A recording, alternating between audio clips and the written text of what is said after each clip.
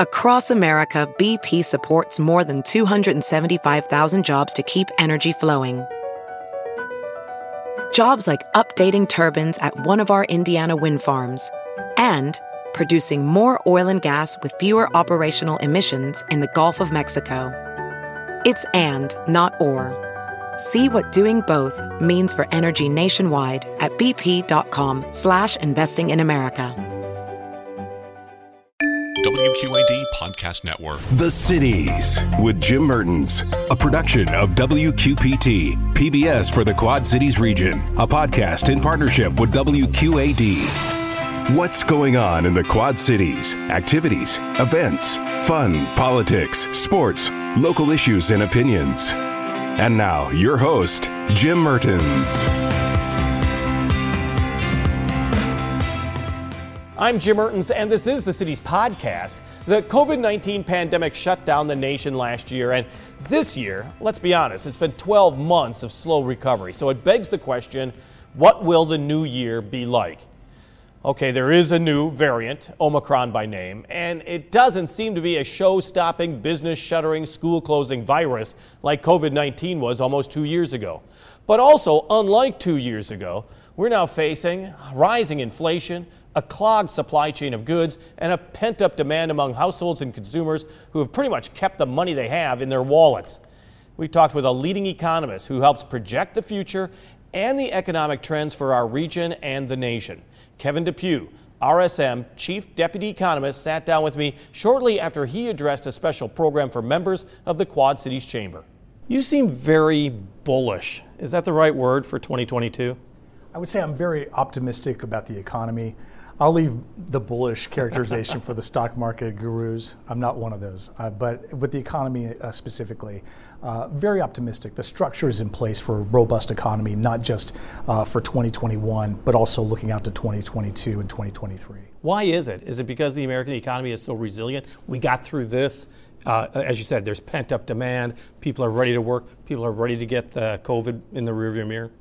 Yeah, we are a resilient economy. That's one of the key themes that we've emphasized really beginning around April and May, once we started to get to a point where, okay, we know that what the lockdown means. We get a sense of what the response is going to be.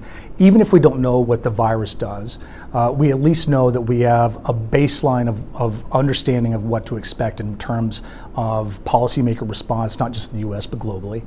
I think that resilience is the first word I would use to characterize it.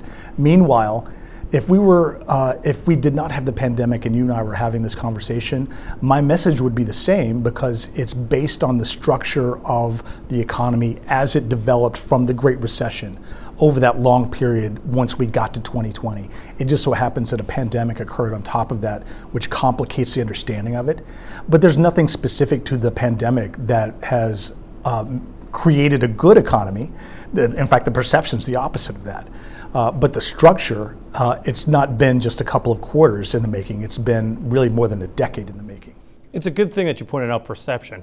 I mean, that really does have an awful lot to do with even the projections for 2022. Absolutely.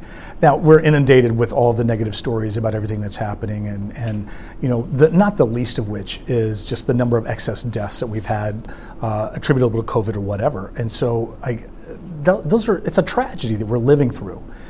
So I understand if there is this perception that things aren't great right now.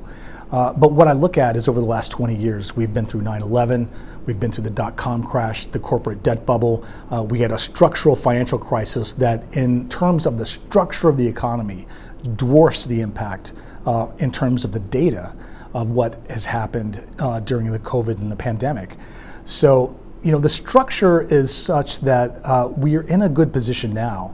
And we've been resilient not just throughout the COVID-19, but through all those events that have happened over the past 20 years. So I get it, that's a laundry list, and if you look at that, why would your perception be anything but that these are tough times, they're dark times, and I don't believe that the economy is going to continue to be as robust as the data show. We're kind of asking a macro question about the overall economy, but there haves and have-nots. Are there areas that you see concern?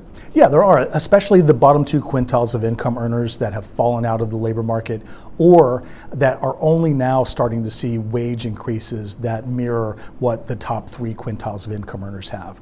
So we can get by that from an economist perspective, looking at the data, is that, the top 2 quintiles of income earners account for about 60% of consumer spending. So, I understand that people can kind of skip past what's happened for lower income earners.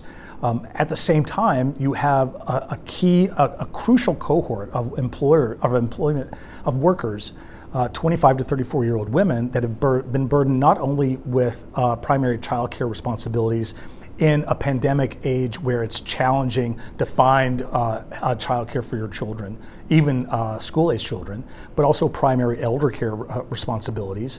And throughout the pandemic, while the average worker initially saw their wages decline by about 3.7%, they saw their incomes decline by almost 5%.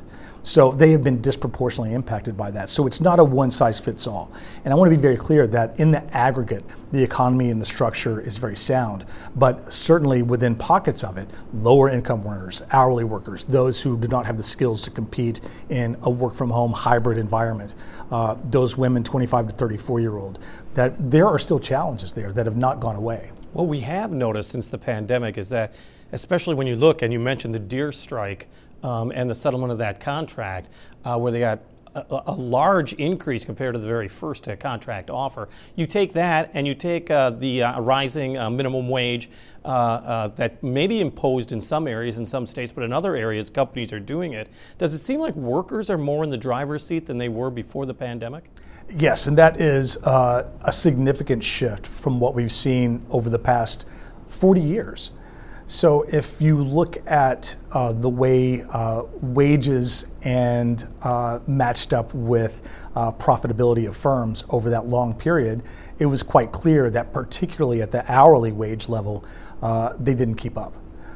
So you had a long period where, and I personally, most of my career has been that as someone who graduated from college in the early 90s, there's always been somebody right behind me to take my job if somebody doesn't like what I'm doing. These days, that's not the case. There's not always somebody right behind you who is waiting to take your job. And employers are finding that. That's a demographically driven issue. So there's no easy answer to it. The reality is that we don't have labor supply sufficient to meet the current demand for labor. It remains to be seen whether automation and robotics and those types of things start to replace labor at a rate where all of a sudden the employer is back in the driver's seat and the employee is kind of like, okay, well, can I do this work now or not? So, the other point that you made that I thought was quite interesting was household income. A lot of people feel they're in a tight squeeze, but you're saying that since in the last 15 years, Americans have been making sure that they pay down their debt and also that they get ready, basically bracing for what comes next. Well, the data show that it looked like, in terms of household savings, running far above the long-term average and the 2001 to say 2008 period, where we consistently saved below the long-term average. Households spent the better part of a decade preparing for some kind of recession, and unfortunately, that recession was a devastating health crisis. So not to minimize that, but households have done a lot of hard work in the aggregate preparing themselves for what the economy looks like longer term. So they have been bracing. I think that risk aversion has its roots in the impact of the Great Recession. This impact has not been as devastating in terms of the labor market and in terms of incomes as the Great Recession was. So that's the good news, but it still doesn't make anybody feel better because this is a devastating health crisis. Well, leading up to 2007, 2008, with the Great Recession, I mean, when you look at the aughts, let's say 2000 until that period of time, it almost reminds you of the Roaring '20s in a way, that we were spending more than we had, and then we paid for it. That's the great irony to me. I've seen a lot of articles over the last couple of years, people pointing to the stimulus and the stimulus checks and the support for household incomes as being the trigger for what will be the new Roaring 20s. Well, we had the Roaring 20s. It's just that they occurred prior to 2020 and that 2005 through 2007 period. So there was wild speculation in real estate, wild speculation on the parts of corporate America, which left corporate America in a very poor state and in the wake of the Great Recession. So we've gone from a long period where the output gap, real GDP being below potential GDP for such a long period of time that it kind of masked the underlying demographics and labor issues, and also created this whole period where businesses have entered this movement away from the coronavirus recession much more fearful than they probably would be otherwise. We all tend to overweight our most recent experience. And so our most recent experience, unfortunately, was the worst recession and the longest and deepest recession since the Great Depression. This is a different recession, and it's driven by the pandemic solely. So once we get to a point where we declare either an end to the pandemic, whether that means it's an endemic, something that we learn to live with, whatever that means, the economy structure is sound and we'll be in a much better position going forward.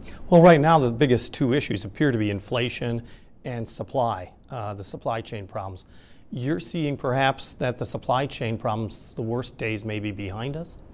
Yeah, it's too early to say. What I would say is the data right now and our RSM US supply chain index show that we have likely seen the worst of the supply chain crisis. It doesn't mean that it's going to immediately improve. I think we're looking at a slow process. It just takes time to sort through this. In the meantime, we're not sure what the impact of the new Omicron variant will be in say parts of Asia or parts of South America or Europe, where we're so dependent in many cases on getting supplies overseas. So if they have a variant that spreads and causes stress on their side, then it's going to show up in our own supply chain here internally. So, I'm optimistic that we've seen the worst of it. In terms of inflation, I know that transitory from an economist perspective might be 1 to 2 years. And so certainly it's likely that the central bank isn't thrilled that they chose transitory to characterize it. It certainly is a problem for businesses in the short term. Longer term, however, what we see is that the disinflationary and deflationary impact of technology, increasing automation, that all of these factors are kind of coming together that will create the conditions for a stable pricing environment longer term, even one that is a little bit more elevated than our long-term disinflationary and deflationary worries that stem from the Great Recession and really persisted up until the COVID-19 crisis. So often we one of the things that we use to determine how strong the economy is retail, of course, and consumer spending. How important is this Christmas holiday?